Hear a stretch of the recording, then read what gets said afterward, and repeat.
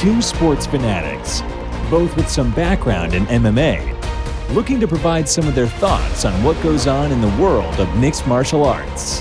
A jiu-jitsu practitioner who is not afraid to get her feet up and provide a stellar knockout, Laurel Gets Your Jits On, teams up with the Fly Guy, a karate kid turned boxer who would enjoy putting you to sleep by embracing your neck. Ty the Fly Guy. Live from your favorite podcast station, it's Front Kicks and Throat Cuddles, Laurel versus Ty, and it starts right now. Hey, FKTC crew, welcome to another episode of Front Kicks and Throat Cuddles, the show where we know what the hell we're talking about. Right, Laurel? Yes, of course. Except when it comes down to saying fighters' names, then we have no idea. Yes. So, apparently have been pretty good at guessing these things last weekend, because someone pointed out, like, with everything that went on, but we'll discuss that later on. But for now, the second straight week, we have a numbered UFC card. And so, as tradition goes, we bring on a guest here on the FKTC podcast. And this week, we have a really good friend of ours, and the guy who I talk to back and forth on almost every card for it seemed like years. And he's also a Broncos fan like us. So let's give it up for Ron Greco. Hi, guys. Thank you, guys. Happy to be here. Yeah, we're stoked to have you here. Thanks for coming on, Ron. Thanks for having me. It's good to see your face. Yeah, you guys don't see it enough on social media already? Well, I mean, stalker. All right. So the three Broncos fans here are going to talk a little MMA. We're going to recap 267. We're going to predict 268. And then we have a request for a talking points on the state of the MMA referees. And so, Ron, we're going to get started with round one. Laurel, round one. We ready? Yeah. Let's go. All right. So UFC 267. It's a pretty solid card. I'd give it probably a B plus borderline, just because the prelims were okay. But one thing I do want to highlight before we cover the main card is LaRon Murphy's knee KO. That was something beyond, like, I didn't even see it coming. Like, I looked down for a second and then I looked up and the guy's already on the ground. Like, what in the world? A me KO, is that where you knock yourself out? Because I saw this funniest home videos where the guy, and it was obviously 80s because he had weird hair, but he had on like this cut off shirt like they did in the 80s, no sleeves, but then his belly was showing, and he had these short shorts and he was dancing to music, and he did a high kick in the air and kicked himself in the head and knocked himself out, like on the video. And then they never ever played it again. I haven't been able to find the video, so I think that he did like a cease and desist on America's Funniest Home Videos. Was it that kind of knockout? Almost. It was like a mix of that probably and a little bit of a Jorge Masvidal if Askren just dove into the knee instead of Masvidal jumping and hitting him. I should go back and watch that. Yeah, it was a cool knockout for sure. I did see that. I think that was my big, like, even the broadcast when the knee landed, like, no one thought of anything until his opponent was basically on the ground already knocked out receiving punches. So it's like there's like talking, and then he's like already flat on the ground. And they're like, whoa, wait, when did this happen? But that was my big prelim. So let's get right to the main card. I did well on the main card. I just want everyone to know. Oh, how well did you do? I guessed two of the fights correctly when when you and Gio picked the other guy to win, and I was like, oh. Oh yeah, yep. Yeah, I picked the co-main and the main event wrong, but I'm okay picking the main event wrong because of what transpired. Yeah. But we have Magomed Ankalaev. I am really bad with names. Ankalaev. Ankalaev. There we go. Defeating Volkan Ozdemir via unanimous decision. It was basically one-way traffic for Magomed. Striking was his advantage, more damaging, had the one knockdown. We'll start off with Ron. What do you think of the fight? It was pretty one-sided, honestly. I was a little surprised. I thought Ozdemir would put up a little bit better of a fight, but it feels like all the Russian fighters on the card they felt unstoppable. I don't know if it's because of where it was at, but yeah, Ankalaev kind of dominated from start to finish. It wasn't close. I was a little disappointed because I do like Ozdemir, but he didn't really put up any kind of fight, unfortunately, on Saturday. Yeah. I was most disappointed in this fight from the standpoint that I felt like Ankalaev should have knocked Ozdemir out, and he didn't. I mean, he landed a number of good punches, but just never was a finisher. I mean, he finished the fight in the sense that obviously his striking percentage, his significant strikes were right up there, but with as dominant as he showed in his ability to land in very high accuracy, I thought that he probably would have knocked Ozdemir out. But shout out to Ozdemir for not getting knocked out, I guess. Is that what we celebrate when we don't have a knockout? It's like your prize is that we congratulate you for not getting knocked out. That's what it is. I mean, he's definitely tough. Yeah, definitely tough. Got a chin on him, I guess. Congrats, you're really good at getting your head beat in for 3 rounds. Congrats. Thank you very much. So next up, and before we go next up, actually, let's just go right into it. Khamzat Chimaev defeating Li Jinglang, by submission, rear naked choke. And I just want to get this out of the way before, because it was basically one-way traffic. So this is like a perfect mood for Khamzat Chimaev after his victory. So let's listen in.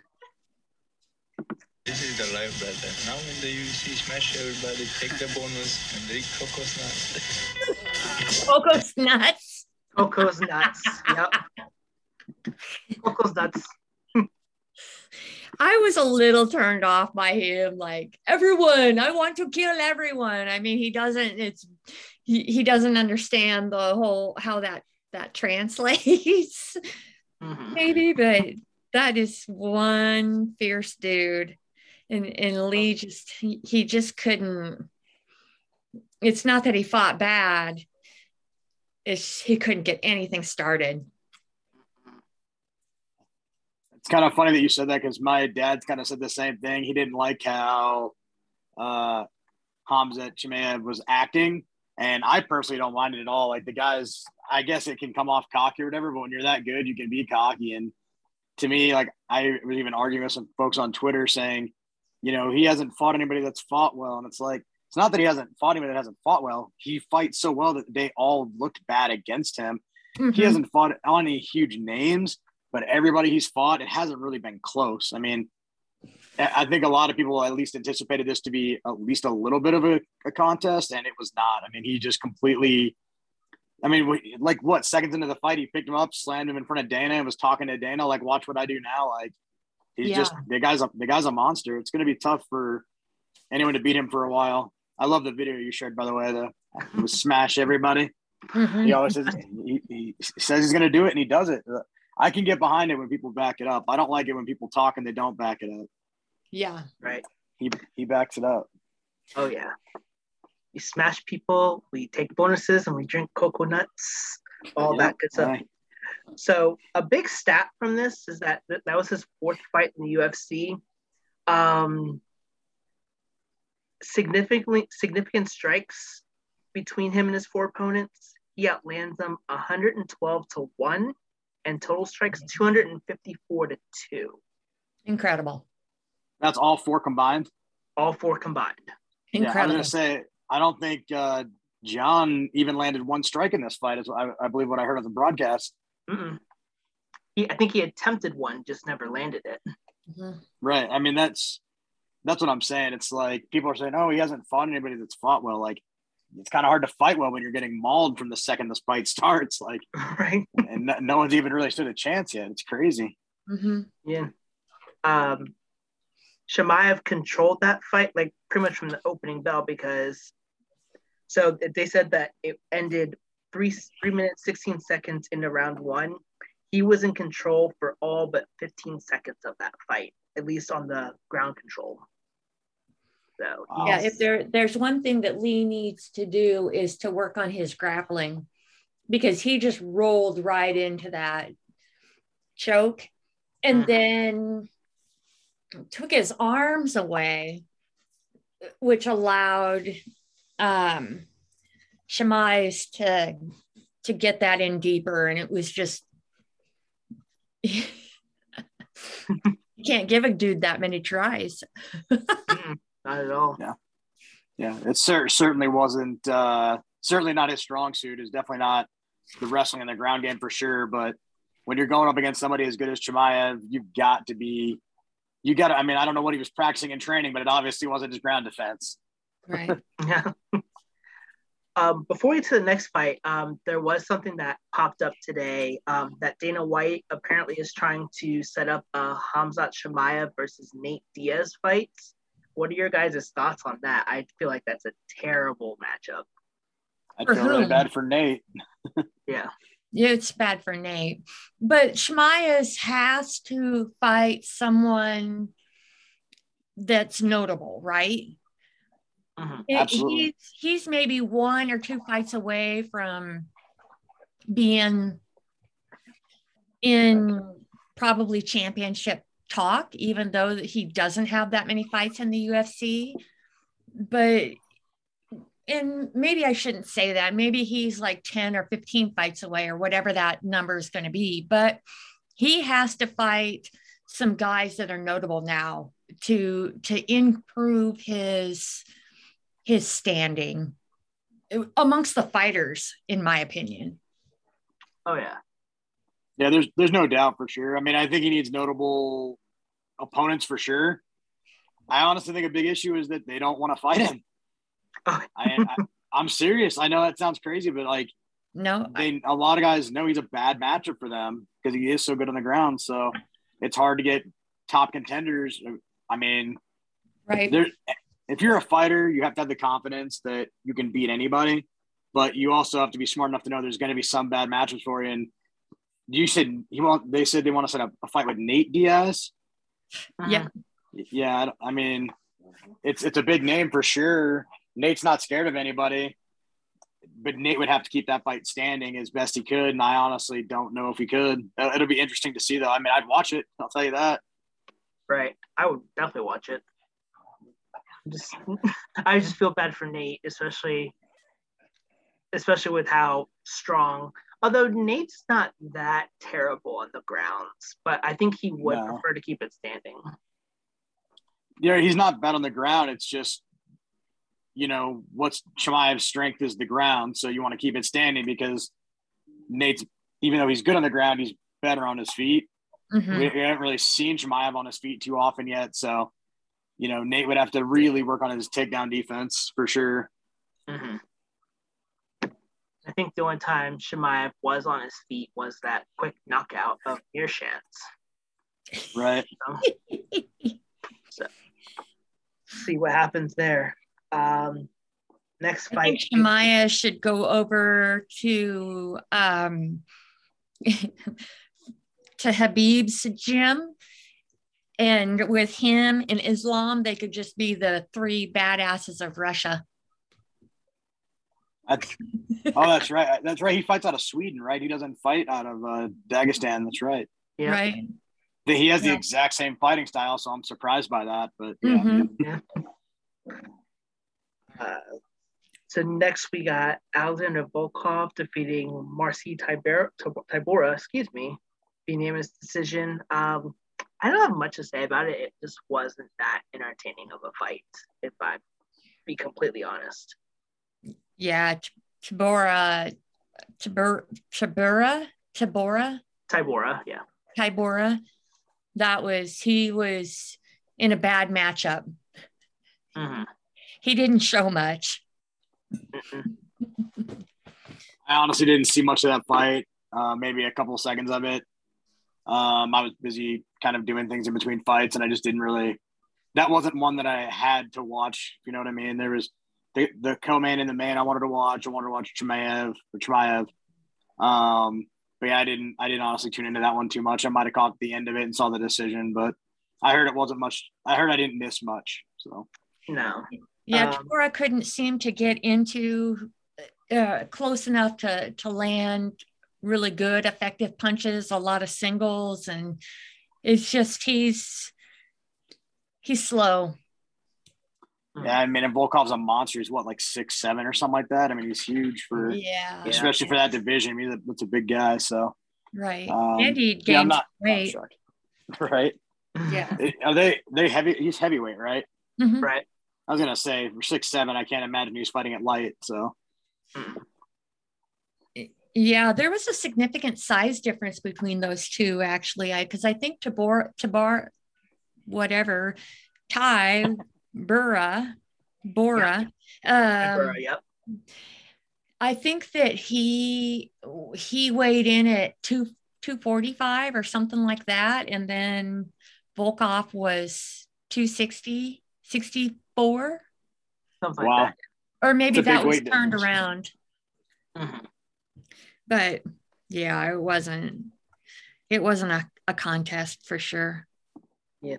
It seemed like Tybura just wanted to try to take him down because against the size difference, but he attempted 16 of them and he couldn't land a single one of them. So just very, very apparent that he was not going to take him down. So I'm kind of surprised they didn't just switch up the strategy a little bit. But I mean, it's kind of hard when the guy you're facing is like towering over you. You're kind of hard like to land.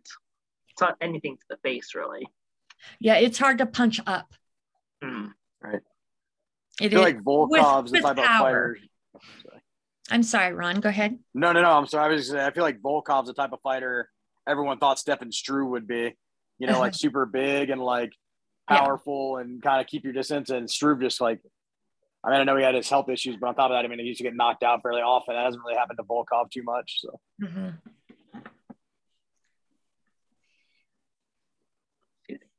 Yeah. What's up? Oh, I thought you said something. So next we have Islam Makhachev defeating Dan Hooker. Surprisingly to me, it was by Kimura. I thought Dan Hooker would have been able to counteract that a little bit. But man, like Hooker was just, it seemed like they were both very close to each other in the rankings, but just when the fight went on, it just seemed that Islam Makhachev was just like maybe 5 or 6 levels above Hooker. And it's so sad to see Hooker like going like sloping downhill, especially with how dominant he was over the past few years. Yeah, I felt like in this fight that he didn't really take advantage of his skill set. I thought for sure that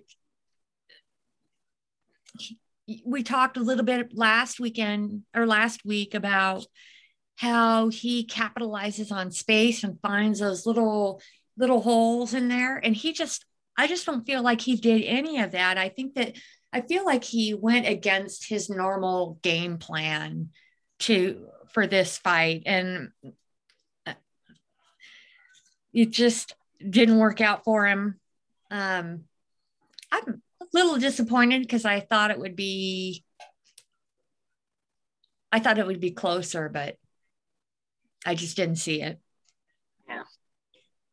Well, I guess I'm in the minority, but I did not think it was going to be a good fight. I thought it went pretty much how I thought. Although I do think it might have just been a bad night for Dan as well. I don't think he's necessarily a bad fighter. I just didn't think it was a great matchup. Those Dagestani fighters are no joke, dude. Those guys that they train with Khabib, iron sharpens iron, and they're proving it. I mean, it's not. I mean, I like Dan Hooker, I really do, but I had a feeling that he was going to lose. I don't know if I thought it would happen as quickly as it did. I thought maybe it would get into the second or third round, but I struggle pronouncing his name. But yeah, Mikhaev, he just does not mess around, man. He got right to it, and he just kept applying the pressure. And Yeah. like you said, Laurel, like he just kept Hooker wasn't finding the space he needed to find. He wasn't finding the space he needed to find and stuff like that. So yeah, it was a bad night for him for sure. I don't necessarily think that's something that I know he hasn't, I guess, been great lately, but I don't necessarily think that's like something that you could expect to see out of every fight. I think it was just not a great matchup for him, and he might have just had an off night. Sometimes that happens, especially when you're traveling overseas like that. Oh yeah.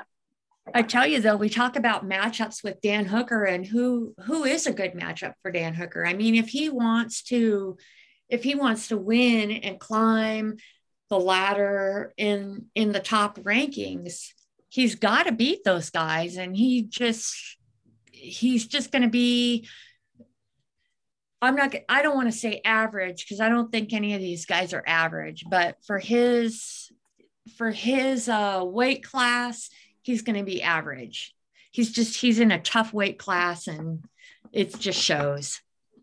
I totally agree. I feel like he's probably reached his peak in that division, and he'll be one of those guys that might stick around and fight other guys ranked a little below him or around him, you know, as he drops now, I'm sure.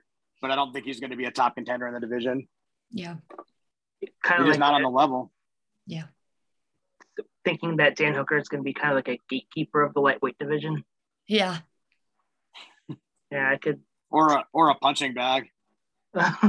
That too. Wow. Tough crowd. It's just one of those. It's just one of those things, you know. Sometimes those guys lose and they never regain their confidence. So I think he'll rebound. It depends, obviously, who his next opponent is, but you know, I think he can rebound. I'm obviously being a little judgy and kidding with the punching bag comment, but I mean, he's a really good fighter. It's just I don't know if he's an elite. It sounds bad, as I sit on my couch. He's not an elite fighter. I'm just in his weight class against the guys he's going up against. He's probably not a top 3 to 5 guy or 1 to 5 guy. And I feel like he's been ranked up there, right? Like, what was he ranked? 6 or 7, something like that. Yeah.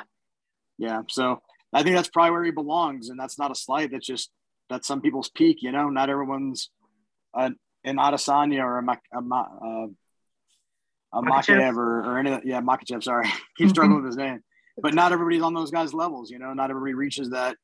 Doesn't mean you're not a great fighter. But, I mean, a guy like Jorge Masvidal, you know, he's never really been a champion. He's always been a good fighter. It's kind of the same for Dan Hooker, except I don't know if his level is even as high as someone like Masvidal, yeah.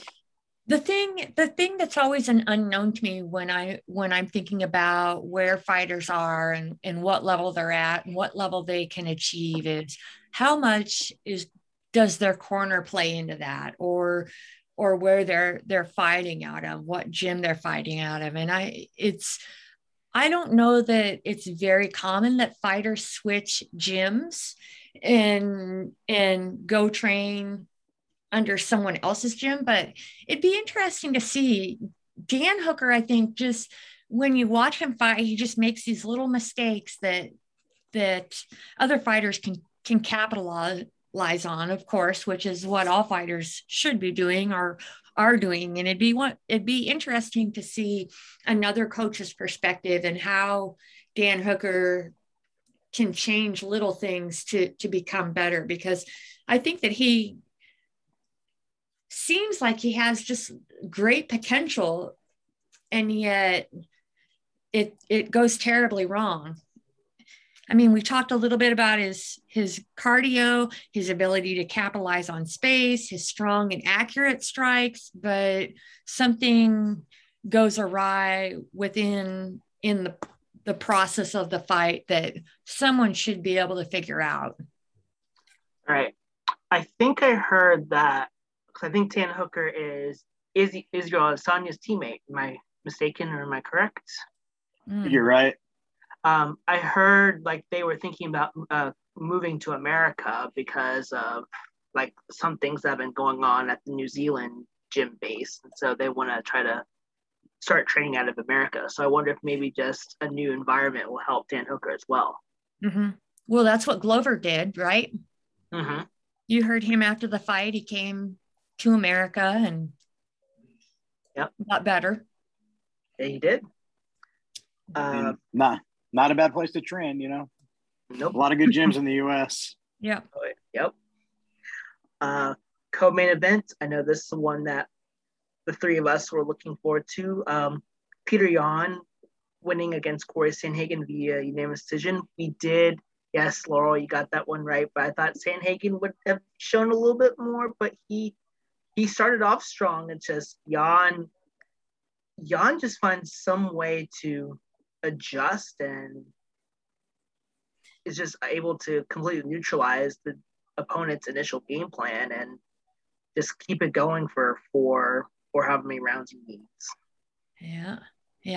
He just, when you look at him and when you look at him fight, when you watch the fight with Sandhagen, I mean, the dude loves to fight. He loves to punch people. He loves to get punched. He loves to kick people. And just every stab that Sandhagen got, I think Peter, right?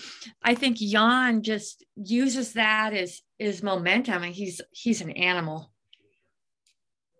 Yeah, I agree there. I was talking to Ty during that fight, and we definitely had differing opinions on how that fight was going. Like, I was trying to tell him, like, I don't think this fight was that close, and he was saying, you know, he thinks it might be 2-2 going to the fifth. I was like, yeah, I think it's probably 3-1 at best. Like, it didn't really look closer for the first round to me. Yan just gets better and better as the fight goes on, and that dude is an absolute monster. Yeah.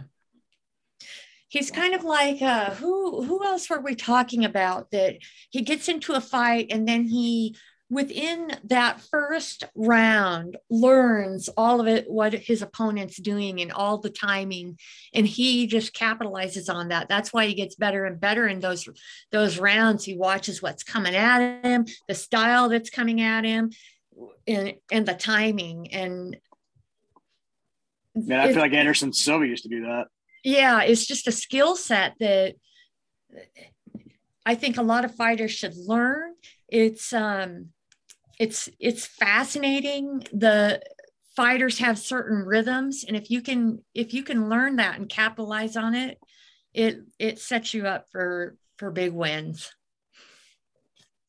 I think on the last episode, I kind of like compared him a little bit to like the male version of Valentina Shevchenko because of how she's like, so she like watches the first round and sees like how the opponent moves and all that. And even if there's like, she's at a disadvantage, she finds some way to adjust and just turns it on the second, third, fourth rounds. Mm-hmm. Yeah, I would agree with that for sure. I do feel like just with that kind of taking your time and, you know, reading your opponent, I feel like Anderson Silva might have been the greatest ever at that. I mean, he used to always kind of start slow, take his time, and then just pick people apart until he knocked them out or submitted them or whatever. Yeah. But Yan kind of does that as well. He seems like he's very content to go the distance as well. Not in a bad way. I just mean he's got the cardio to do so. Mm-hmm. And so that's definitely kind of a Shevchenko thing as well. I mean, she's a master of what she does. Yan he's just different, man. Like, I really like Sandhagen. He fights out of Colorado. Literally, his gym's 30 minutes from me. Like, he's awesome. He's a badass, but he just I didn't think he won the TJ fight, and I definitely don't think he was that close in this fight. Although he did start very fast and very strong. The one thing I guess I don't, it just kind of throws me off about him. It doesn't seem like he ever loads up on his punches. every shot he throws is like 80%, which is good for volume, obviously. But when you're fighting someone like Peter Yan, you've got to hurt him or at least make them at least have the threat of being hurt. And I don't think Yan ever felt that. And then the longer that fight went, the less threat he felt, the more he just kind of closed in, and you could just kind of tell he was smelling blood in the fourth, but especially the fifth round. Yeah. But the fourth and fifth, he really kind of took over. Mm-hmm. Mm-hmm. I think Sandhagen's technique is not the greatest. He should draw more energy from his lower body when he's trying to land those punches, and he just doesn't. And I think that's one thing when you're as quick as Sandhagen is. I think that's the sacrifice. You always have to sacrifice something, and the sacrifice is power for quickness. Yeah, I agree. And I remember the fight against TJ, obviously because that was his prior fight to this fight. Mm-hmm. In that fight, he was kind of the aggressor the whole time. He was the one coming forward the whole time. He was the one applying the pressure and maybe not feeling super threatened. And in this fight, it was definitely turned around where he was the one under pressure. And his corner even told him before round 5, like, you've got to stop going backward. And he was honestly, when he stopped going backwards, he started moving side to side. That's when he was more effective. But Mm-hmm. it's just like you said, he wasn't being most precise and technical with his striking, and it cost him. Mm-hmm. So I did see that Sandhagen, and I actually agree with both of you, that Sandhagen actually ended up outlanding Peter Yan, but I think what the judges looked for in that fight was how damaging the fights were. Like you guys mentioned that he throws at 80%, and like that could probably get it done. But when you have Peter Yan who can hit as hard as he can, especially someone who has knocked out Jose Aldo when Aldo has been one of the more staples of the UFC, and to get knocked out, and especially against Uriah Faber, like he pretty much demolished 2 legends of the sport. And I mean, just kind of proves and shows you like that it may, the amount of strikes may not mean so much. It depends on how much power you're putting into those strikes. Yeah. And I think it depends on the fight, because Sandhagen landed more damage. It depends on the judges, because Sandhagen landed more against he landed less against Dillashaw, but more powered than Dillashaw, and was hurting him worse. And they gave that fight to Dillashaw. In this case, it was, I guess it was turned around. Even though they say he landed more strikes, it certainly did not seem like it. I mean, if you just watch the fight and you throw all the stats out, I think it was pretty clear that Yan won, and it wasn't all that close, honestly. I mean, I think they scored it all the judges scored it 4 rounds to 1. Yeah, and like you said, obviously this case had to do with the damage. And I mean, Yan had the knockdown, the spinning back fist. I mean, he kind of just really, I don't want to say dominated, because I think it was not a complete and total domination, but as the fight went on, it was just kind of, it seemed like he was separating himself a little bit to me. Right.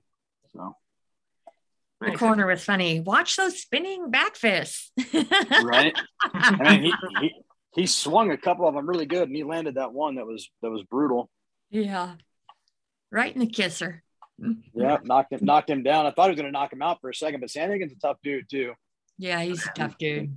He's going to be around the top of that division for a while. He's not going anywhere. I mean, I know he's lost his last 2 fights, but the Dillashaw one could have went either way.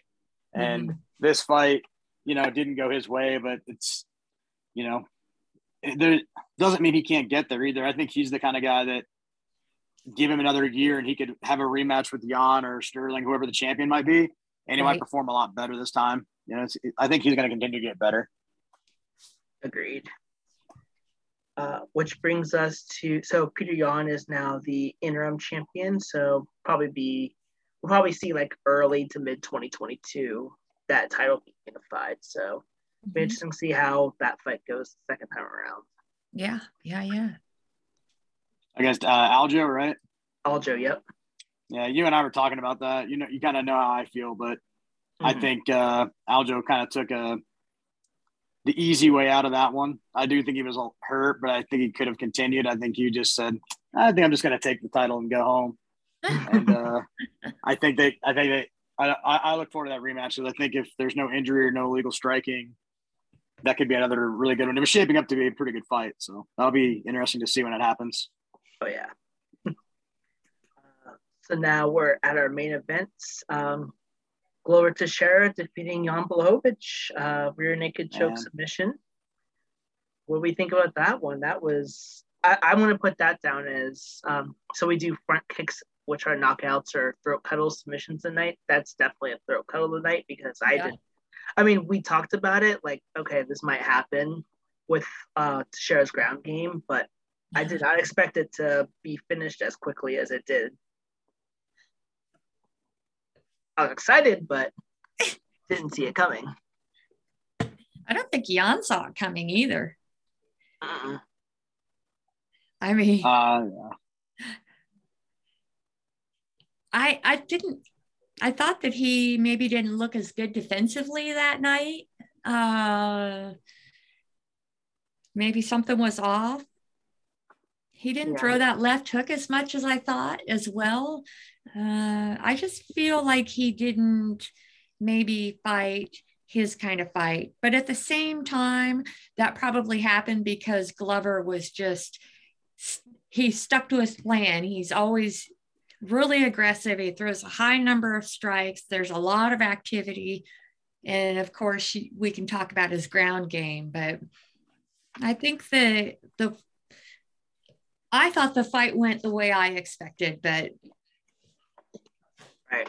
I shouldn't completely say that because it could have gone either way. I mean, Jan is not a slouch by any means. I thought it was interesting that one of the announcers says, well, he's a big guy and he doesn't look like he does much, but I was like, because he doesn't do much. He's got to be more aggressive. Right.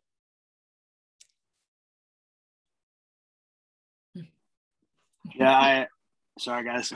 Yeah, I agree. I picked Jan to win that fight. I thought Glover was just a tad too old. I was kind of just remembering Jan's performance. I was remembering his performance against Adesanya and thinking like, man, this guy is so good. Like he's going to be really tough to beat. And I just thought that it was not really going to be a close fight, or not like close fight, but I certainly did not expect Glover to just dominate the way he did. And I don't know if Jan was hurt, but he tapped out very quickly from that throat cuddle. He he tapped out. I was surprised. I mean, literally as soon as it was like even on his chin, he was just like, "Yeah, I'm good." And that could have just because he knew he was beat, but man, Glover really took it to him. I was a tad surprised, but good for him, man. 42 years old and just becoming the champion like that. Pretty cool to see. And good for him because, I mean, I don't think anybody dislikes Glover. He's just a guy that just likes to fight, and he's a good fighter. Right. Yeah, the announcers were kind of like, yeah, I think it's something may be wrong with his chin or he torqued his neck. And Jan was like, nope, he had me deep in the throat. And I mean, he was choking me. It wasn't on my chin. It was, Glover's a big guy. Those guys are big guys. And when you sink that in, there's not much you can do. When you can't get out of it. Right. I'm sure it didn't feel good. I mean, it didn't look like it felt very nice. So I wasn't trying to, I just didn't know if he was injured because I know that the announcer had said something like that. So that's why I was saying, I'm not sure if he was or not, but I mean, if he was being shown. That's what they were questioning whether or not that. I think they were surprised as well that it was ending so quickly. So they had that same question, but Jan said afterwards that it wasn't anything. It was just that he had it in tight and I wasn't getting out.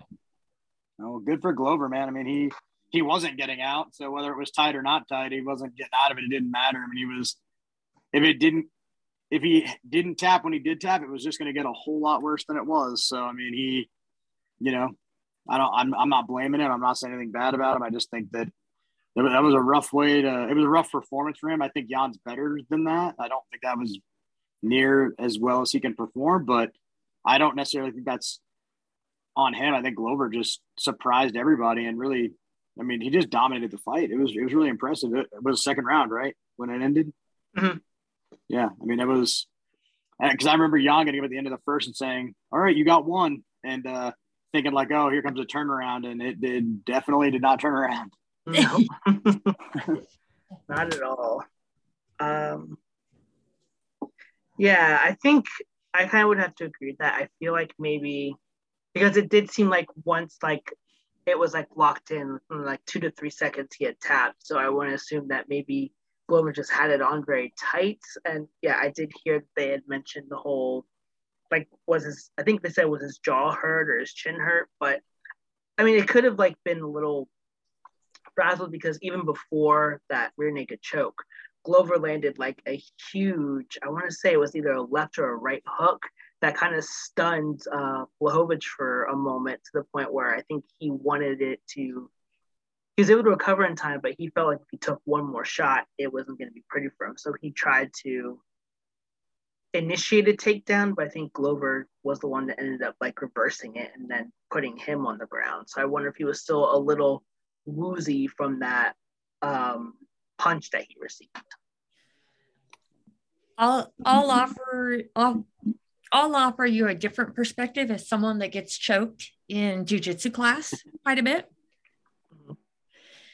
Around the neck chokes are not all the same. Some apply more pressure to the actual esophagus and windpipe at the same time. And that's a much more different feeling. It's more solid and it hurts a little bit more. I don't know if hurt is the right word. I don't know if it's pain, but it's just that uncomfortable feeling of getting your esophagus squished. Mm-hmm. Than a choke where pressure is being applied to the carotid artery, which isn't necessarily choking your breathing or your ability to breathe, but more so your ability to have oxygen flow to the brain. And a large key to the chokes themselves are the placement of the wrist and where that is at.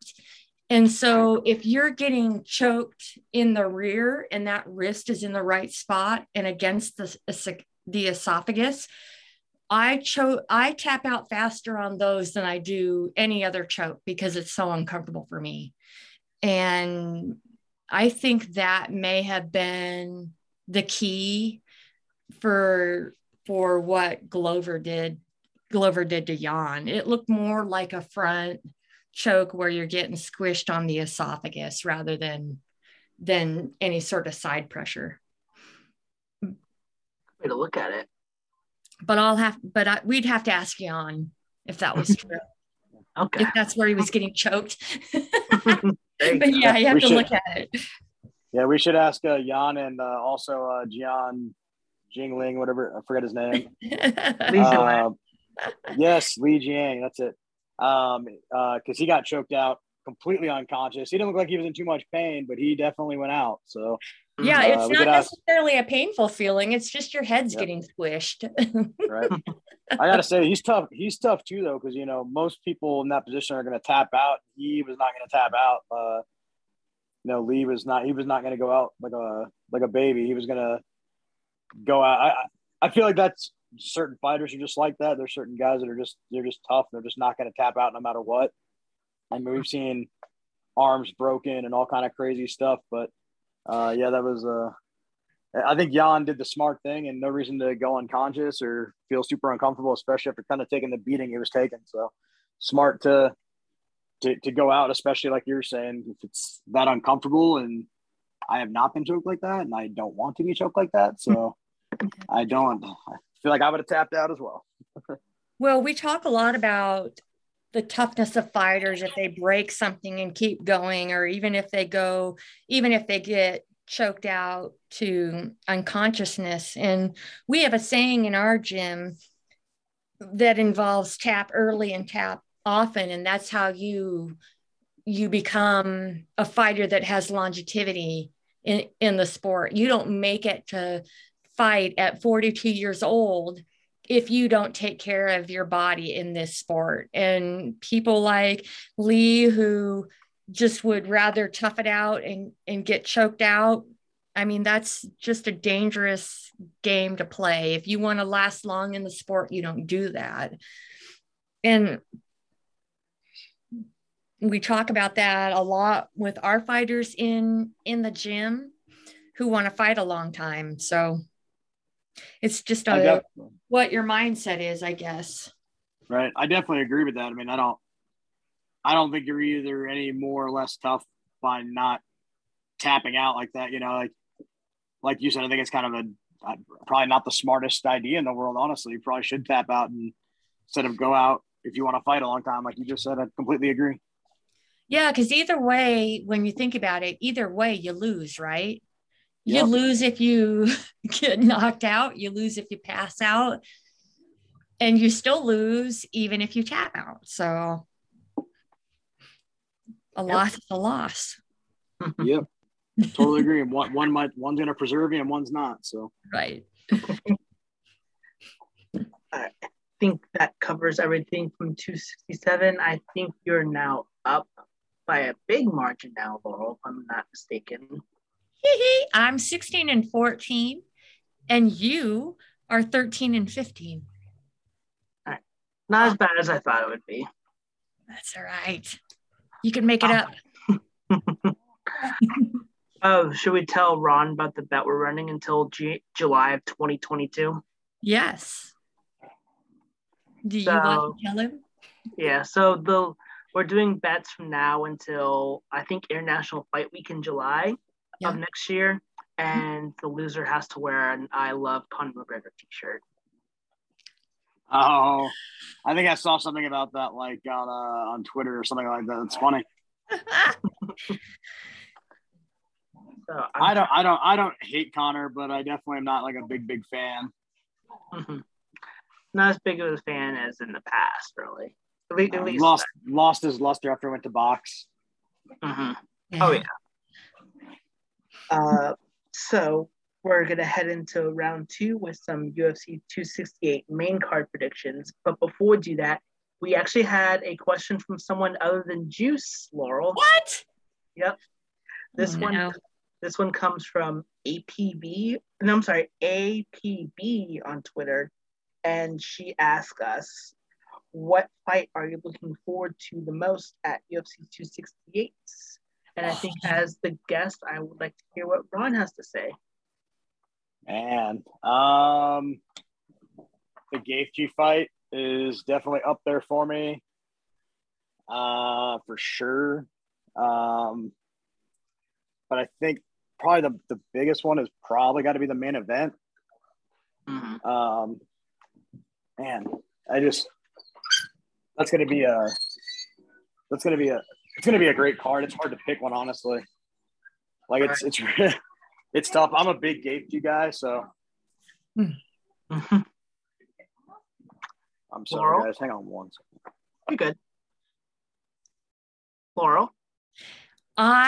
You know what I'm gonna say, right? Rose versus Zhang Weili. Of course. I mean, I'm so excited for that. I could talk about it since it was announced. I think I have talked about it since it was announced. But I think that is going to be the best fight on the card. I think it's going to be a bloodbath between two ladies who are bringing their A game, always bringing their A game. And I'm so excited about that fight. I think it's going to be probably the best fight on the card and somewhat unpredictable. Although I think Gaethje and Chandler will be a little bit unpredictable, but I still don't know who I'm going to pick with between Namajunas and Zhang Weili. And I know I'll have to make a decision here in a little bit, but I think that's going to be the best fight on the card. All right.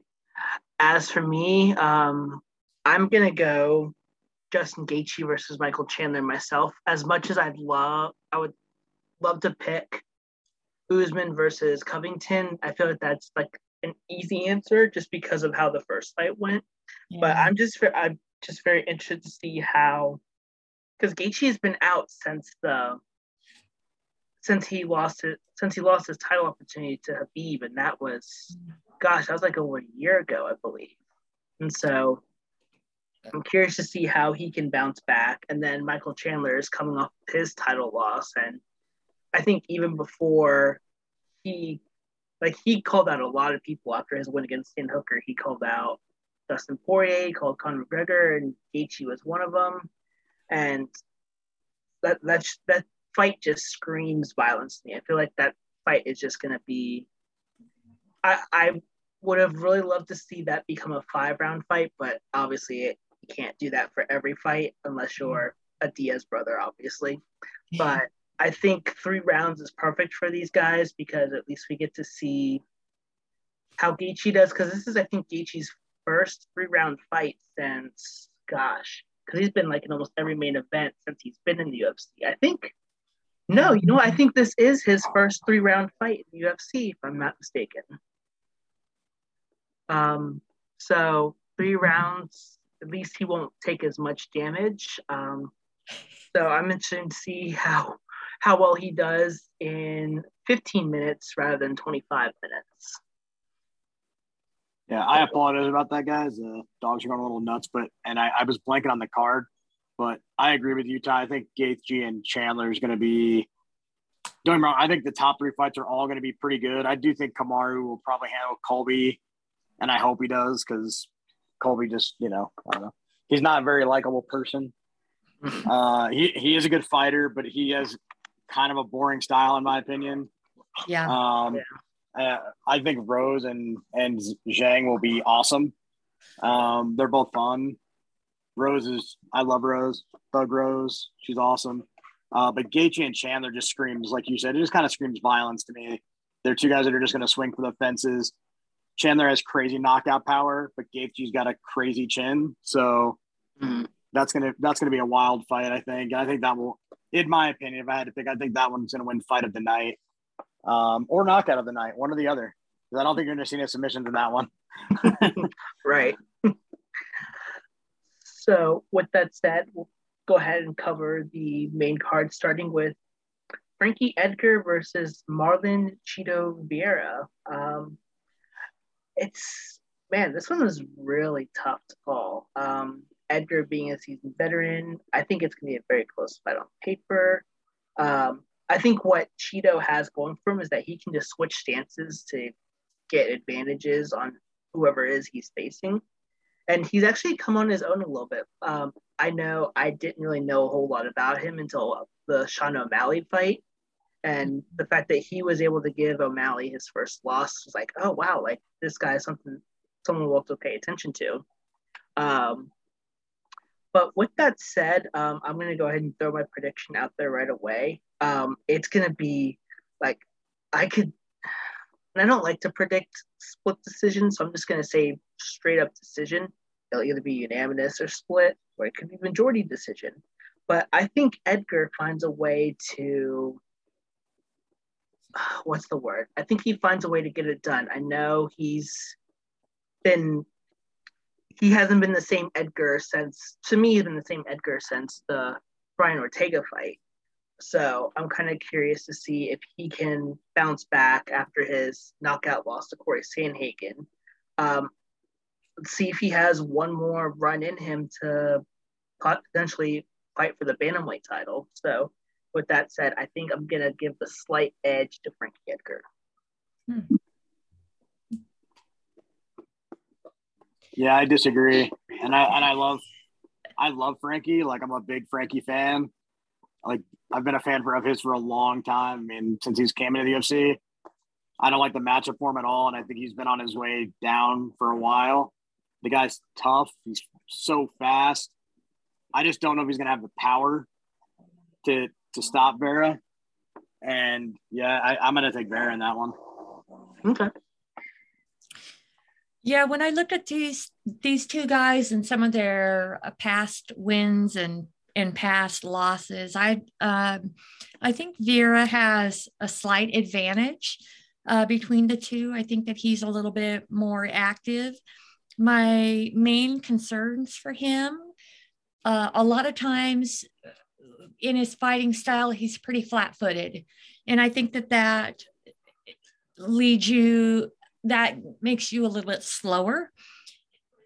And I think that he's a little bit of a slower fighter in general, and he's going to need to match the pace that Frankie Edgar is going to bring to him.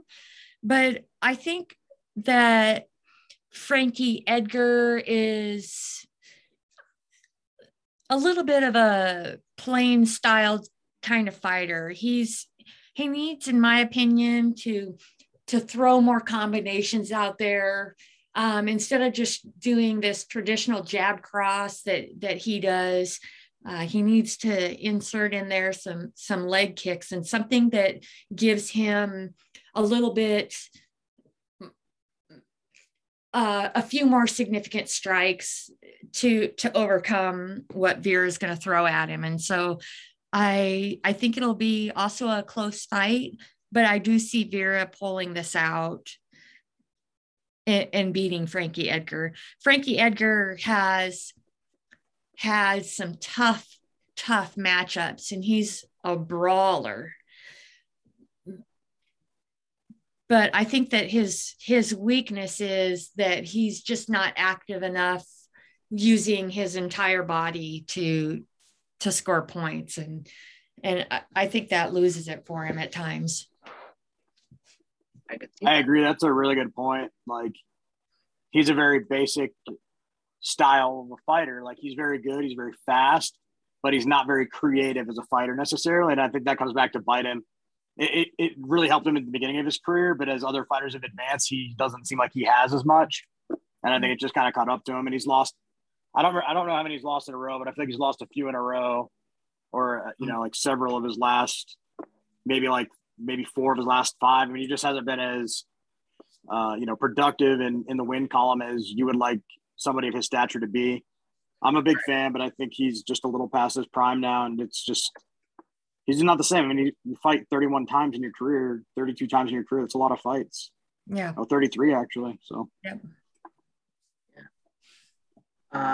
Next we have Shane Burgos versus Billy Quarantillo. Should be an interesting fight. Both great strikers. How do you guys see this fight going? Go ahead, Ron. Not crazy familiar with either of them, honestly. I think that I want to say Quarantillo, but I think Burgos is better, just maybe just slightly better, at least on the ground. And I feel like generally the better wrestler, the better ground guy is going to end up winning if they can get it to the ground. It'll be interesting to see how Quarantillo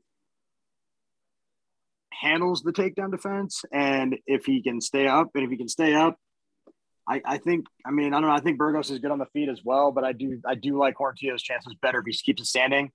My prediction I would probably say Burgos is going to win. I just think he'll find a way to change levels and get him down at some point and kind of control at least 1, if not 2 rounds. And that's probably how he'll win. I don't know if either guy will get stopped in this fight, but I think that Burgos will find a way to win. Yeah, I think this is a little bit of a mismatch myself. I think Quarantillo is just a pretty basic fighter, throws a lot of single punches without out combinations. He's active, but hasn't had maybe a lot of high profile fights, in my opinion, and hasn't seen a lot of top-notch fighters in his time. Burgos is a powerful dude, throws strong uppercuts, hooks. The one thing that bothers me, though, is a lot of times those strikes are thrown with his hips being square to the other opponent, and that really leaves you vulnerable and forced to use all of your other upper body strength to land each strike. He would be only better if he improved that technique and adopted a fighting style where he's throwing with the hips rather than standing up and squaring up. He seems to have a pretty long reach, and a lot of that power comes from the shoulder gut area, which slows down a punch a little bit and makes it a little bit more predictable, but it's still strong and not to be reckoned with. And I think that Burgos is going to win this one easily. Yeah. I wish I had written more about this. Both are really great strikers. But I think Burgos will probably get the nod here just because I believe his takedown, I think it's going to come down to the ground game, and I think Burgos' ground game is just slightly better than Quarantillo's. So I also have Burgos winning this fight. Yeah. Now we get into the fun fights. Justin Gaethje versus Michael Chandler. Excited for this one. I'm so confused. I do not know. Okay, tell me, convince me. Somebody's got to convince me. I feel like these guys have the same fighting style. They do. They do. Yeah. That's why it's going to be fun. I think Gaethje's a little more active, and I gave the fight to him just because of that. I think he's more active throughout the rounds, where I think Chandler maybe takes too long to decide what he's going to do. He seems like, from the fights that I watched that he won and ones that he lost, he just kind of seems to bounce around the ring and kind of wait for this perfect moment to throw a strike. And you can't do that, I don't think. Right. I mean, I'm leaning towards Gaethje because I think it makes more sense, but I don't know. That's my pick, by the way, is Gaethje, but I still am insecure about my pick. I would be too. I mean, I love Gaethje. Arguably my favorite fighter right now. He's just so fun to watch. Every time he fights, it's fun. He literally does not have boring fights. Every fight he goes in there and he goes to war, and it's awesome. I wish so badly that he would just once utilize the ground game that he's so good at. Like, literally is like a college wrestling champion. Never uses it. Like, does he I'm have really to? looking at. Does he have to? He would benefit from it. He would have stood a lot better of a chance against a guy like Khabib if he would at least attempt to do something on the ground. But he won't use it, so it doesn't matter. He's got a big height advantage on Chandler, but Chandler, I think, has more power. And that scares me for Gaethje because Gaethje's defense is basically just taking punches to the face. He does not actually defend, and that concerns me for him. As I think he's going to overwhelm Chandler, and I think he's going to win this fight. But in saying that, I think that it would not shock me if he got – I won't be shocked if he gets knocked out, even though it's very tough to knock him out because he defends punches with his face, not his – he doesn't block. He just keeps coming forward and throwing. And Chandler, even though he's a smaller person, a smaller guy, he has, he has crazy power, as we saw in that first fight that he was in the UFC. I mean, he can knock you out with one punch. And since Gaethje's been knocked out and stopped a couple of times now, it kind of feels like those guys that have those iron chins, once that happens, it's just not the same as it was. And that kind of concerns me for him. But I'm going to pick Gaethje, but I won't be surprised no matter what. It's really a toss-up in this fight. Yeah.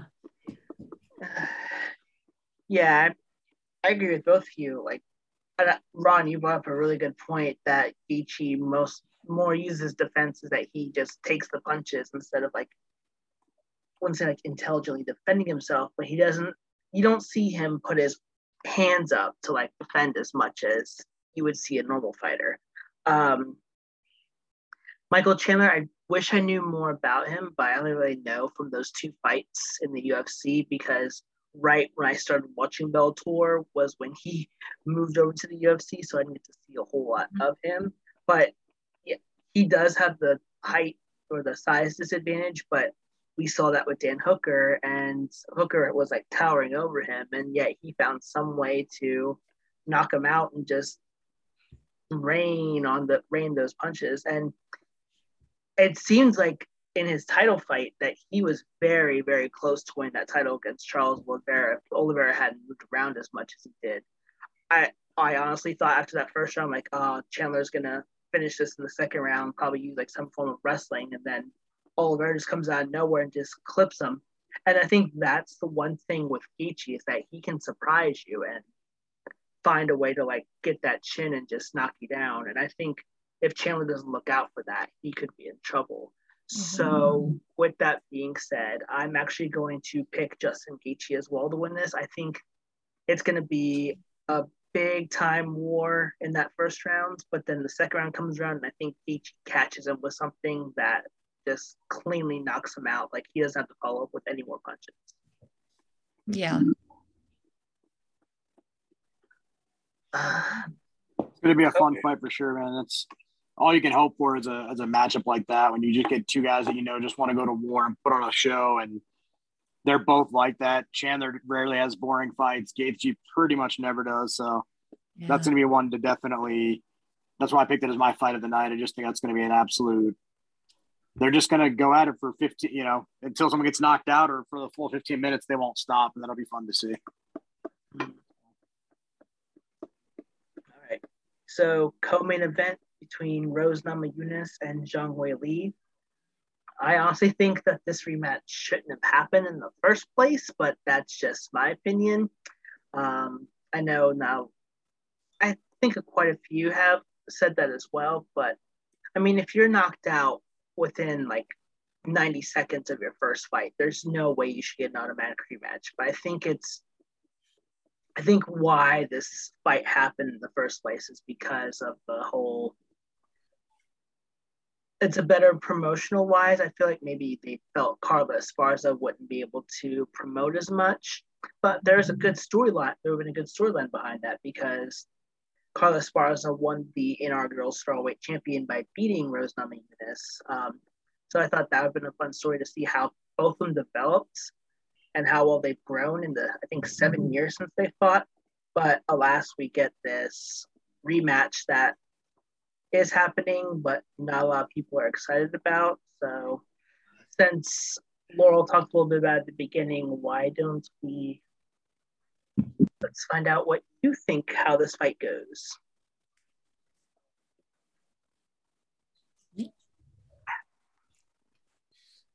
I have no idea. They had an interview with Zhang Weili the other day, and she looked even more stacked than her normal looking stackedness. She wanted the rematch because she thought that she just didn't put her best foot forward when she entered the ring. And I realize a lot of fighters say that, but that's kind of a cop out in my opinion, and why I think that Rose should beat her, to just because not even giving your opponent credit when your opponent got that job done deserves to get your face punched in a second time. So I'm going with Rose. I think both women are absolute warriors, and I think it's going to be a slugfest. But I do think that Rose is going to take it to the ground, and that's where she does some of her best work, in my opinion. I think that she's really underrated. Her ground game is underrated, and I think that she's going to pull off this win with that. I think that she has this uncanny ability to land quite a few body punches, and I think she just wears her opponent down. Now, Zhang Wei Li, she lands a higher number of significant strikes, but I feel like Rose did a fairly decent job of closing space with Zhang Wei Li and not allowing her to get those punches off, which obviously was to her advantage the last time they met, and she won. So just my opinion, I'm going for Rose. I don't know that I would ever pick against her, really. I think that she is one of the female fighters that just has that inner strength to beat even the fiercest of her opponents. And I think that she'll win. Yeah. Your thoughts, Ron? Yeah, I'm gonna go back to your point first and disagree with you on the shouldn't have gotten the immediate rematch. I'm a big Thug Rose fan. I think she's awesome, but it kind of reminds me almost of the Conor McGregor Jose Aldo fight, where Conor honestly got lucky and caught Jose, and then Jose never got another rematch. And I honestly think if they had a rematch, that Jose probably would have beat him. I think it was kind of a one-trick wonder that skyrocketed him. I don't think that's the case in this fight, though. I do think Rose is the better fighter. I do think she's going to win by KO or TKO again. Zhang's a beast, man. She's no joke. She's like Laurel said, she is stacked. She's tough. She's strong. But something about Rose's belief in herself, the way that she is just so technical with her strikes. I mean, she's honestly on another level. Like, I know she lost the fight. I'm forgetting the girl's name that she lost to, but by getting dropped on her head, but she came back and beat her twice, I think. Or either way, she won the title from her. Rose is no joke. And I know she doesn't have like the greatest record at 11-4, but something about her, she's just special, man. And I think she's going to beat Zhang again. And I think it'll be similar to the first time, although it may take a little longer. Yeah. Yeah. Yeah. That's actually a really good point because it really does take that one shot that will finish an opponent. And I remember when I did see that Aldo McGregor fight, I was completely thrown off that it lasted as long as it, because it was like one of the very first main events that I watched. And everyone was like, not everyone was telling me, I was like reading up how Aldo had like not lost a fight in 10 years and how dominant of a champion he is. And the fact that he got knocked out in 13 seconds, I'm like, wow. And I think that was the first time I ever learned like how fluky the sport could be. And Ron, I actually would probably agree with you that if they had that rematch, that Aldo probably would have won in a sense. With that said, where was I going with this? I'm kind of curious to see how Zhang Wei Li changes up everything, because it seemed like she took this loss with a grain of salt and just like worked harder. Even like went through a little bit of a transformation and looks like she's ready to go to war again. But I just don't think, with all the improvements she makes, I think with the improvements she makes, she'll last a little bit longer in the fight, like you both have said. And I want to test what you said, Laurel, about Rose's ground game. She doesn't use it a whole lot, but when she does use it, like she is on point with it. Mm-hmm. And so with that said, I think this is what's playing in my head as far as the sequence goes, is that I think it's going to be the same way as how Rose was able to beat Michelle Waterson. Like she was able to catch her the same way that she caught Zhang Wei Li the first fight with the head kick. And I don't think Rose is going to she's going to go and pounce. Like she'll throw a couple strikes, but she'll see that the rear naked choke is there. And I think Rose is actually going to apply the rear naked choke submission and actually beat Zhang Weili, because looking back at Zhang Weili's tapes, we don't see a whole lot of her ground game. Her takedown accuracy is not that strong, and we don't see her a whole lot on the ground. Whereas if she does end up on the ground, she's just ground and pounding them. So if Rose is really good at her ground game, this would be the perfect opportunity to take advantage of it and try to take down Zhang Weili and like wear her down a little bit. And I think if it goes to the ground, huge advantage to Rose Namajunas, and I think she uses that and secures the win there. Yeah, I think it's going to be an interesting fight with a lot of what ifs. Always what ifs in the sport.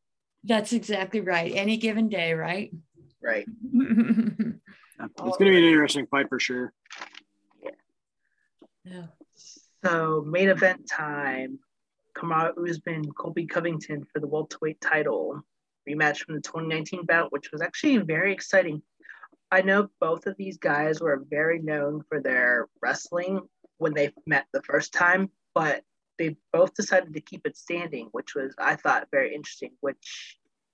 It was very interesting, and then seeing how Kamaru, like, it kind of gave me a little bit of a glimpse of what Kamaru could do standing up. The fact he was able to finish Covington right before that final bell, it's going to be tough. So I'm kind of curious. So I guess I'll throw in how I think this might go down. For Usman, pound for pound, I think he's pound for pound number 1 right now, right? Yeah. So I think he's improved so much since that Colby Covington fight. And Covington definitely has solid wrestling. I'm not a huge Colby Covington fan for reasons I'm pretty sure everyone would agree with. But his stand-up kind of, I feel like he doesn't use his stand-up as much because he would rather like wrestle you to the ground. And I think, Ron, you and I and Laurel talked earlier. He said that his fighting style is kind of bland with the whole wrestling thing. He just wants to take you down and just like control you, but not do a whole lot with it. And so I think with a guy like Usman, he's going to find a way to counteract that and try to make it more of an advantage to him when it goes to grounds. So I think Covington, if he is unable to get anything going, he's going to want to keep it standing. And I think that's where Usman has become so dangerous over the past year and a half or so. Actually, really this year, we've seen how well he does standing up. And so does Covington's style change? Probably, but I don't think it's going to be enough. And I think, and I'm kind of getting a little bit of a feeling that because of how the first fight between Usman and Masvidal went, because it was a decision, but because it was such a short training camp. But now that there was a full training camp, Usman was able to knock him out in the second round. I kind of see a little bit of a deja vu there happening, and I think Usman is going to get a clean KO of Colby Covington, and I'm going to go third round. Third round. I can see it. Stop. Yeah, I could see that too. It's not necessarily that I think Covington is like a boring wrestling fighter. I think if you're not into the wrestling fighter, like if you're into that type of style of fighting, then it's fine. I'm just not. And 5 of his last 7 fights have all been decisions. And the only 2 that weren't, he got knocked out by Usman, and then he knocked out Woodley. It's not that he doesn't try to finish fights, but his style is basically just hold you up against the cage or put you on the ground and just grind on you for 25 minutes or 15 minutes, however long the fight is. Mm-hmm. And it honestly just it's just not my favorite. Plus all the trash he talks, he's very good at what he does, but he's just not a very likable person or a very likable fighter, in my opinion. I think history will repeat itself. I think Usman will beat Covington again. I think he'll probably KO or TKO him. I mean, everyone talks about Covington's ground game, but Usman's really good on the ground too. So I think even if it goes there, I think Usman could really dominate, maybe not dominate, but at least hold his own there as well. he's been fairly active, so I don't think either fighter will be too rusty. I just think Usman is overall he's just a better fighter, man. That guy is no joke. He's the champion for a reason, and he acts like it, and he works. It looks like he works like he's the champion. Some people get there and get complacent. It looks like he gets there and wants not just to be the champion, but he wants to be the best ever. And I mean, at 19-1 and potentially 20-1, I mean, he's making a case. So, yeah. Yeah, I'm agreeing with everyone that I think that Usman is going to win. I think that Colby Covington is a good fighter, but I just think that he's way too predictable. He throws a punch here or there and then just goes for the quick takedown. And anyone that has any sort of takedown defense can wear him out just by defending his many takedown moves. I think Usman just has so much power behind his punches, and that right hand is just deadly. Comes out of nowhere to just smack you in the jaw. And one of the things that I love that Usman also does is the body shots, just one after the other, just wearing an opponent down. And I think that by a second or third round, whoever he's fighting is just tired. And I think that Colby Covington is no slouch on the cardio front, and has a lot of cardio, and he just needs to, if he's going to have any hope of winning, use that to his advantage and think about going the distance with Usman, not the quick takedown one after the other to try and get him on the ground, because I just don't think that's going to be as effective with this fight. I think that Usman, when you first hear it, you think, oh, maybe this isn't such a good matchup for Colby Covington, but I don't know. You never know any given day, but I think Usman certainly has all of the tools to have continued success, and he certainly has all of the tools to beat Covington on Saturday night. Great. So that covers all of our predictions for 268. I'm looking forward to it. I actually initially thought, Ron, I thought it was going to be in Dallas. I'm like, oh, then you'll get to see the fights. But then I forgot, yeah, it's in New York City. So if it was I actually checked as soon as I knew it was on that weekend. I checked to see if it was in Dallas, since I'll be there this weekend. And I was like, if it's there, I am going 100%. But unfortunately, it's in New York a few weeks after I was in New York. So I will not be attending, but I will be watching for sure.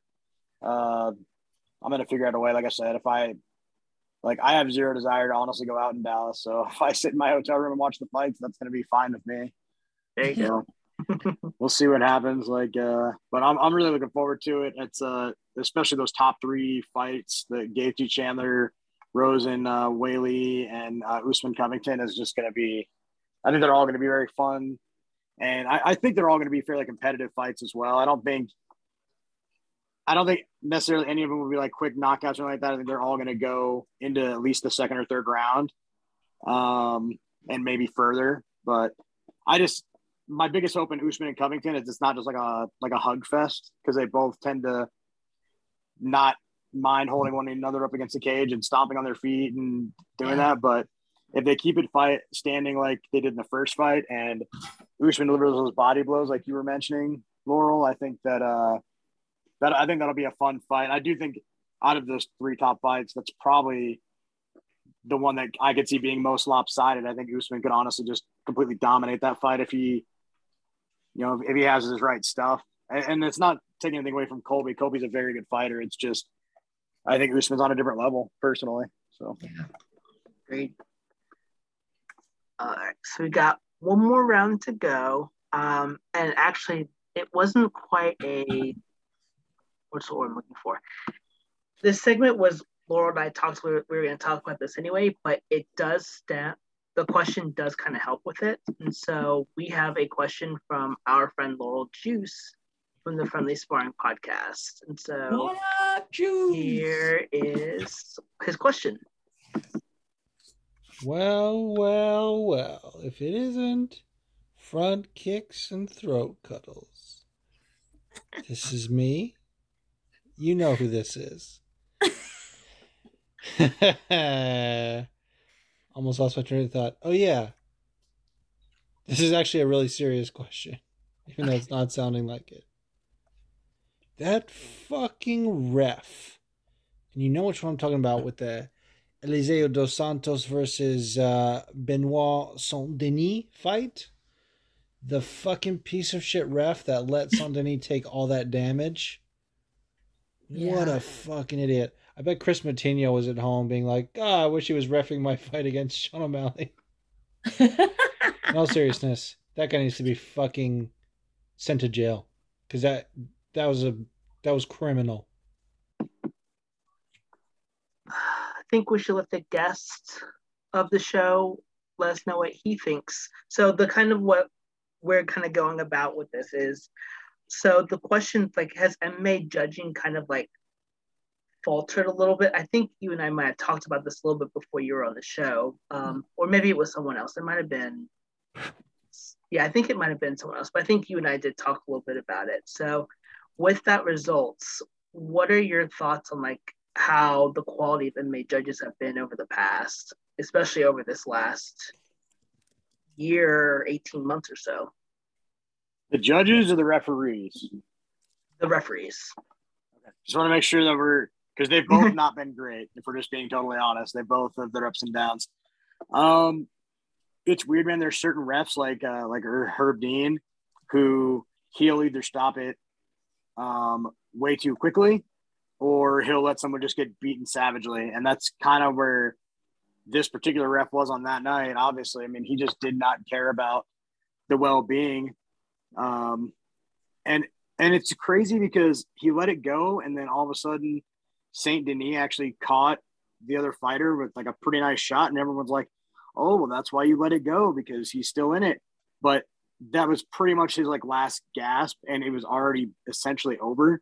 The fact that, and that was in the second round that happened, the fact that they like, continued to let that fight go on and they went an entire extra round, I think they made the right decision by not letting him referee the rest of the night. They probably shouldn't let him referee anytime soon. I mean, your job is to protect the fighters, and he did a piss poor job of protecting the fighter in that case. And it's not that, like, I get that people make mistakes. Sometimes you're in there and it doesn't maybe seem as bad as it was, but I think anybody with two eyes could see, anybody with one eye could see that was just not going well for Saint Denis, and he was getting pounded. And it was, honestly, I'm almost surprised his corner didn't throw in the towel, because he was taking a beating, and that's the kind of fight that you can get permanent damage from. Mm-hmm. And as much as we all love, to see the wars, like I talk about Gaethje and Chandler, like we love to see those kind of fights. When it's that one-sided, I think you need to protect the fighter from himself. And they probably, either if the ref's not going to do it, his corner probably should have. But the referees in general just haven't been great lately. But that was probably the most egregious that I've seen recently was definitely that fight. Yeah. What do you think, Laurel? Well, admittedly, I watched it when we were talking early on, and I knew this was going to be a question. So I did scroll through, and it's one of those things we've talked about it before, is the fighter defending himself, or is he throwing punches back? Is he even saying in the ring, I'm okay. There are so many little variables to that, but at the same time, either your corner or the judge has to stop it. And if you don't think the judge is going to stop it, your corner definitely needs to stop it. And the question becomes, why didn't the corner stop it? And I think that's the weirdest part of the whole thing. It was wrong for the judge not to stop it. It's just as wrong for your corner to not stop it. Those are the guys you rely on. Uh-huh. We know judges can be unpredictable. A lot unpredictable. So I guess that's what I'll say about it. By judges, you mean refs or like the actual judges? Well, refs, sorry, not the Okay. judge. I Oh, no, forget there's a combination. Oh no, it's totally because like in football you have like a head judge, but then and there's other sports like there's a referee, so it's kind of challenging to compare the two in a sense because they're called different things in different sports. For me, and it's gonna go with what Ron said, like the ref's job is to protect the fighters, and if you're not doing that, maybe you shouldn't be in this profession. Like we've seen plenty of judges. Like I think one thing I really want to point out is like there's some of these judges. Like I think Mark Goddard is one that comes to mind. If there's like an onslaught from one fighter up against another fighter, he'll say like fight back, fight back, fight back. Like he'll give it 3 times, and if he's not fighting back, he's going to stop it right away. Especially taking on that onslaught. So there's definitely good reps. Like for me, it's Mark Goddard. Jason Herzog's been hit or miss this year, at least for me. And who else is there? There is Keith Peterson, and I know he's like no nonsense. Hey, that's no nonsense, Keith Peterson. Okay, okay, I'll keep that in mind. Yeah, he definitely, honestly, is no nonsense. Although the ref that did, I guess, officiate that fight between Dos Santos and Dos Santonis. Sorry if I messed that up. What I found really bizarre from him was that there was an accidental groin shot. I think it was like in that 3rd round, and he gave no warning. He just automatically deducted 1 point. And so, like, what are you doing? Like, you see this guy taking so much damage, and yet he gives an accidental shot, like, and he wasn't even warned about it. And I'm going to take 1 point. And there was one point in that fight where I think it was Sanid who, oh my gosh, why can't I pronounce his name correctly? I'm going to go look it back up real quick because I cannot remember his name for the life of me. I think it's Saint Denis, I think. Saint Denis, yeah. They went to check on him, like they had the doctor, they were going to have the doctor check it. It's like, oh no, he's good. Like, this dude's like taking so much damage and you're not going to like at least check on him to see if he's okay. Like, oh my gosh. Like, I think it was mentioned on the broadcast or someone had said it, like this ref like take all of his training through Zoom and just didn't get any like on-site experience on how to officiate a fight because, oh my gosh, that was horrible.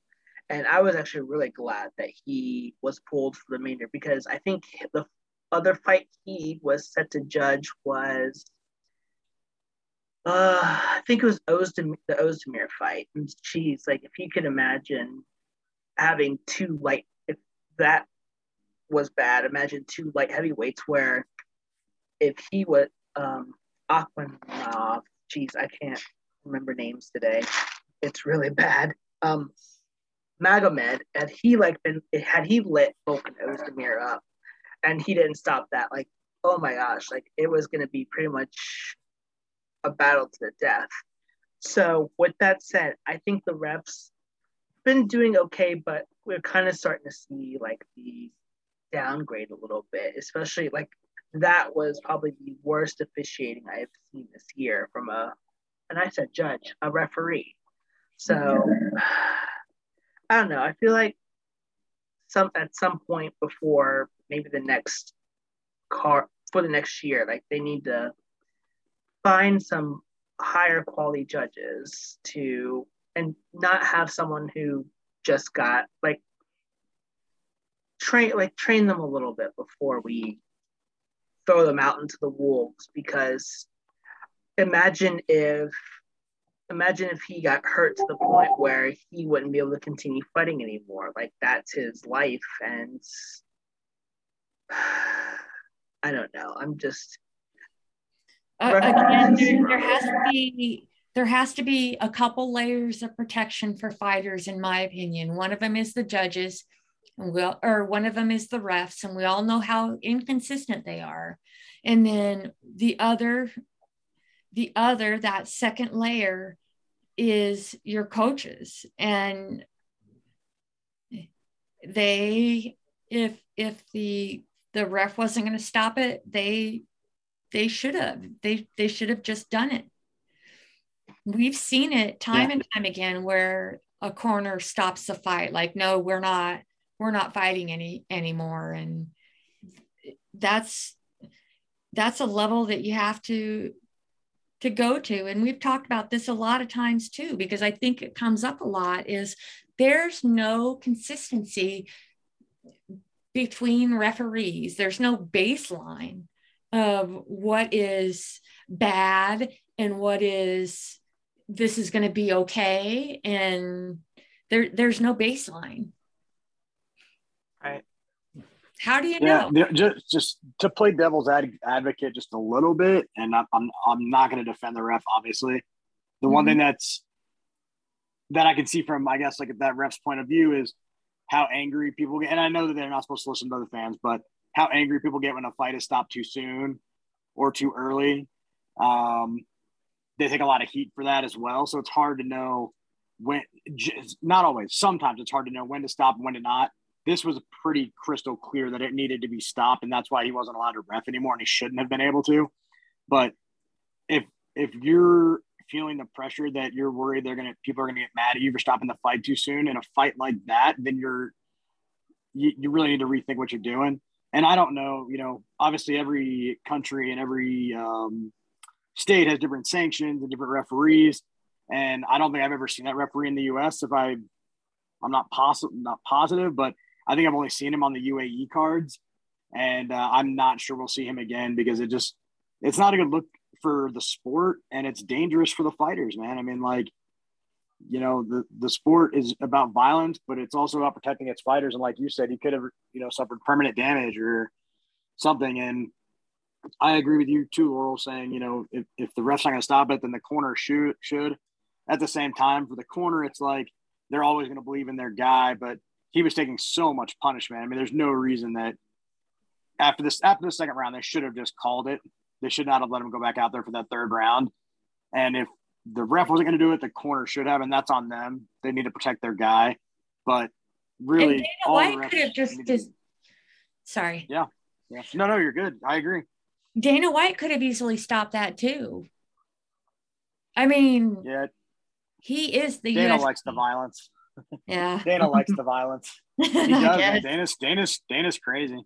But he just likes the entertainment and stuff, but he obviously didn't like it that much because I feel like it was probably his call to pull that referee. So even if he is like, what are you doing? Then you need to figure out your life. There's certain reps you'll give the benefit of the doubt, guys like Herb Dean who have been there and done that, and they might make a mistake here or there, but they've been there so long, they're the best. Yeah. I don't think that this was not the case with this particular referee, and that's probably why I don't think we'll see him again anytime soon, at least not in the UFC. Right. I feel like that was one of those fights where I was really hoping that Dane Hart, I would have loved to hear Dane Hardy yell, "Stop the fight." Maybe that would have woken him up and stop the fight right there and then. I do feel like the announcers were mentioning that, though. I feel like they were saying, why is this fight still going on? They were even correct. Was it Felder that was calling it? Felder called the fight. Yeah. Yeah, I feel like he was even cracking a joke, what has to happen for this fight to be stopped?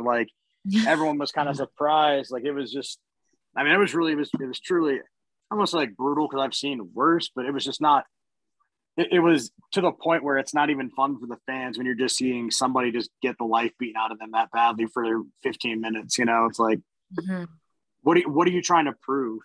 You know what I mean? Like, you just wanted to lose like 10-6 or 10-7. Like, the fight was clearly over after the second round, and they should have just called it, and they didn't. And that's bad on the corner and bad on the ref. Yeah, I think DC joked that this could have easily have been like a 10-7 round, which they didn't rule a 10-7, which, I mean, watching that fight, like, I would have, if I were a judge, I probably would have, and they didn't stop it, like, that definitely would have been a 10-7. Right. But any final thoughts? No final thoughts. Go Rose! Just looking forward to the card this weekend. I think it's going to be really fun, and I hope it is. I'm excited to check in, and I'm excited to beat you in our picks again, because I usually do. So wow. Yeah, I'm getting Wow, bring in some heat. it's all in good fun. Ty and I, we pick almost every big fight card. I feel like it's honestly pretty even as far as who wins. Maybe not. I might win more often, but it's close. It's close. I know you've been winning them more often, but I think it's just more. I don't know if it's. Yeah, I think you've definitely been winning them more often than I have. So either been tied or you've won. You know why though? It's because you pick fights with your heart more than your head. Oh, you'll just be like, I don't like this person, so I'm not picking them. I'm like, dude, I don't think that guy's gonna win that fight at all. Like, probably. Like the co-main, like, I just feel like you're not a giant Jan fan, but you really like Sandhagen. So you're like, I'm picking Sandhagen because that's who I like. And I'm like, not sure about that one, but here we are. So yeah. You pick who you want to root for, right? I agree. And you know, it's yeah, I mean, I actually told Ty, like, I'm rooting for Sandhagen. He's from Colorado. I just don't think he's gonna win, and that's why I picked Jan. Which is fair. Fair. So, with that being said, Ron, where can the wonderful FKTC followers or even Twitter listeners find you? I'm at Mile High Greco on all social media. So, yeah, Twitter and Instagram at Mile High Greco. Yeah, I look forward to talking to anybody that wants to talk any sports. I love all sports pretty much. So always down to talk about whatever. I'm on there and up to chat. And yeah, I really appreciate you guys having me on your pod today, guys. It's the first podcast I've ever done. So pretty excited to hear it and hopefully get some good feedback. Awesome. we enjoyed having you. I really do appreciate it, guys. Yeah. So any comments, any questions, any voice questions, anything among that, you can find us on our podcast page on Twitter at FKTC Pod, or you can talk to us individually as long as there's no funny business. Finding Laurel Get Your Jits On at Rain Basin. And then me, Ty, at Ty Fly Guy 15. But until then, protect your faces from Laurel's kicks, protect your throats from my throat cuddles, and Laurel, what is our golden rule? Never leave it in the hands of the judges. And until next time, we will see you all next week. Bye.